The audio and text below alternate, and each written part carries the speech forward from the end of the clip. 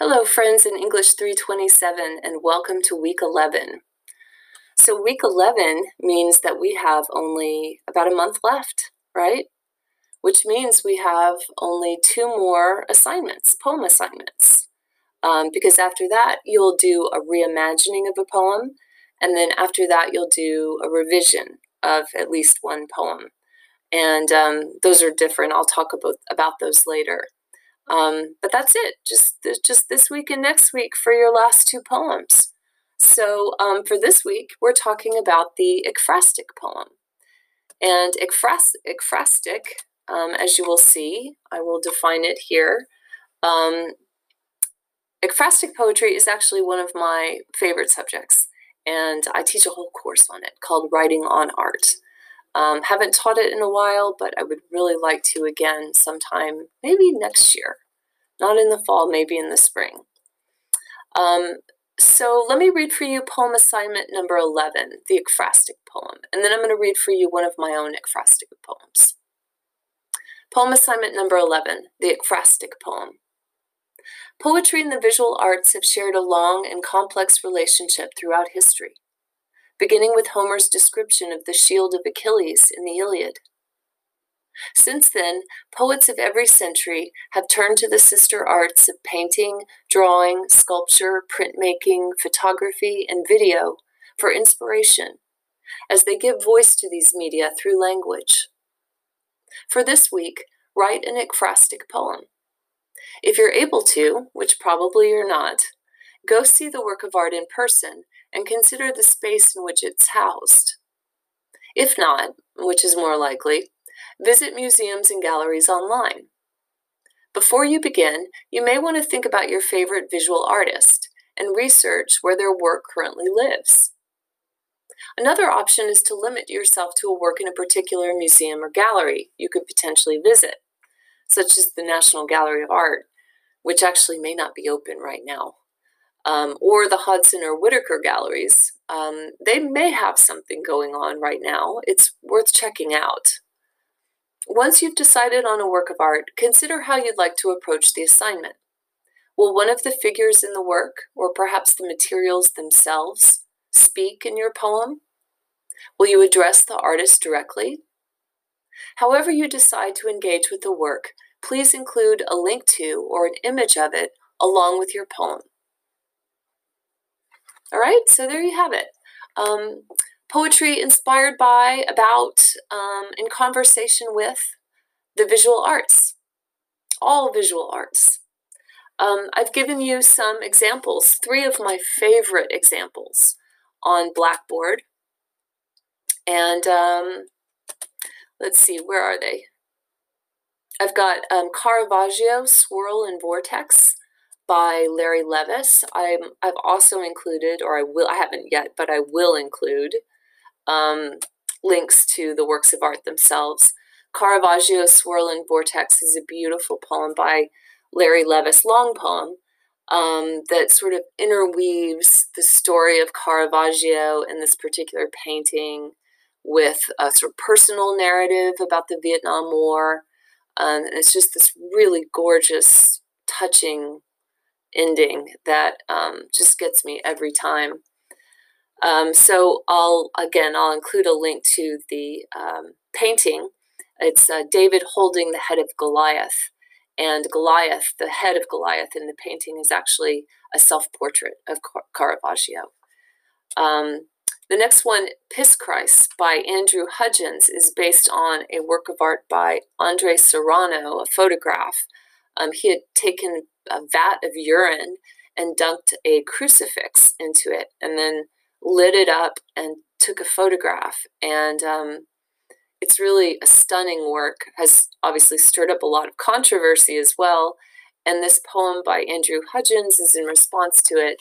And I think it's also stunning, equally stunning. I mean, I think in some ways the poem by Andrew Hudgens makes me appreciate the work of art even more and understand it even more, which is what I think good ekphrastic poetry should do. Like if it's working, it should do that. It should illuminate some aspect of the work that you couldn't see before. And finally, photograph from 9/11. This is that famous photograph of the falling man, the man falling from one of the towers, 9/11, by Wisława Szymborska, who was a Polish poet, no longer with us. But that's also a stunning poem. So 3 of my favorites there. Take a look at those, read those, and take a look at the art that they're based on. And let me know what you think in your responses. I haven't been as great about commenting on your responses. I'm trying to comment on your poems every week, and that's the most important thing. But I want you to know that I am reading them. I absolutely do read all of them, and I appreciate your thoughts. And every now and then I may drop a line or two. All right, so those are the 3 on Blackboard. Let me read for you now one of my own. I'm going to read for you one that's not online, and I thought I would read it because it's a little bit different. It's actually the only poem in the book that doesn't use punctuation. I tend to prefer well-punctuated, grammatically correct lines and sentences. And so I rarely write without punctuation, but I did in this case, and it's also a concrete poem in that it takes the shape of the thing it's describing, or it takes a particular shape. And I think you'll see in this poem, it's kind of like the shape of wings. It's after a painting, The Young Virgin, the young Mary. And this painting, The Young Virgin, by Francisco de Zurbarán, lives at the Metropolitan Museum of Art. And whenever I go to New York City, I always like to go visit. I like to go to the Met, and I like to visit this painting, one of a few paintings I like to visit. It's a beautiful painting. I will include the link as well, and you can take a look at that. So here it is, The Young Virgin. To pray as she does, beyond belief, into the palm of belief itself.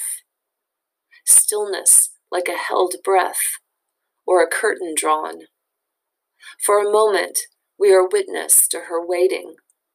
Her womb, an empty vivarium.